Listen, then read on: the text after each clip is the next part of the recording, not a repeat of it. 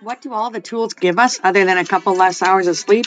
The ability to create. While all of these platforms may be the current cause for a bit of grief and frustration, nothing worth doing is ever easy.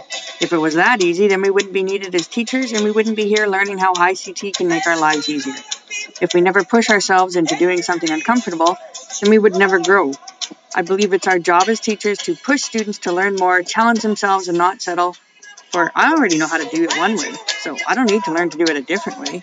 It's very similar to grade 8 math. The question is, why do I have to do fractions on number lines when I already know how to add them the normal way? The answer is, why not? While you may not need a particular skill to master one concept, that skill may come in handy when completing a different outcome.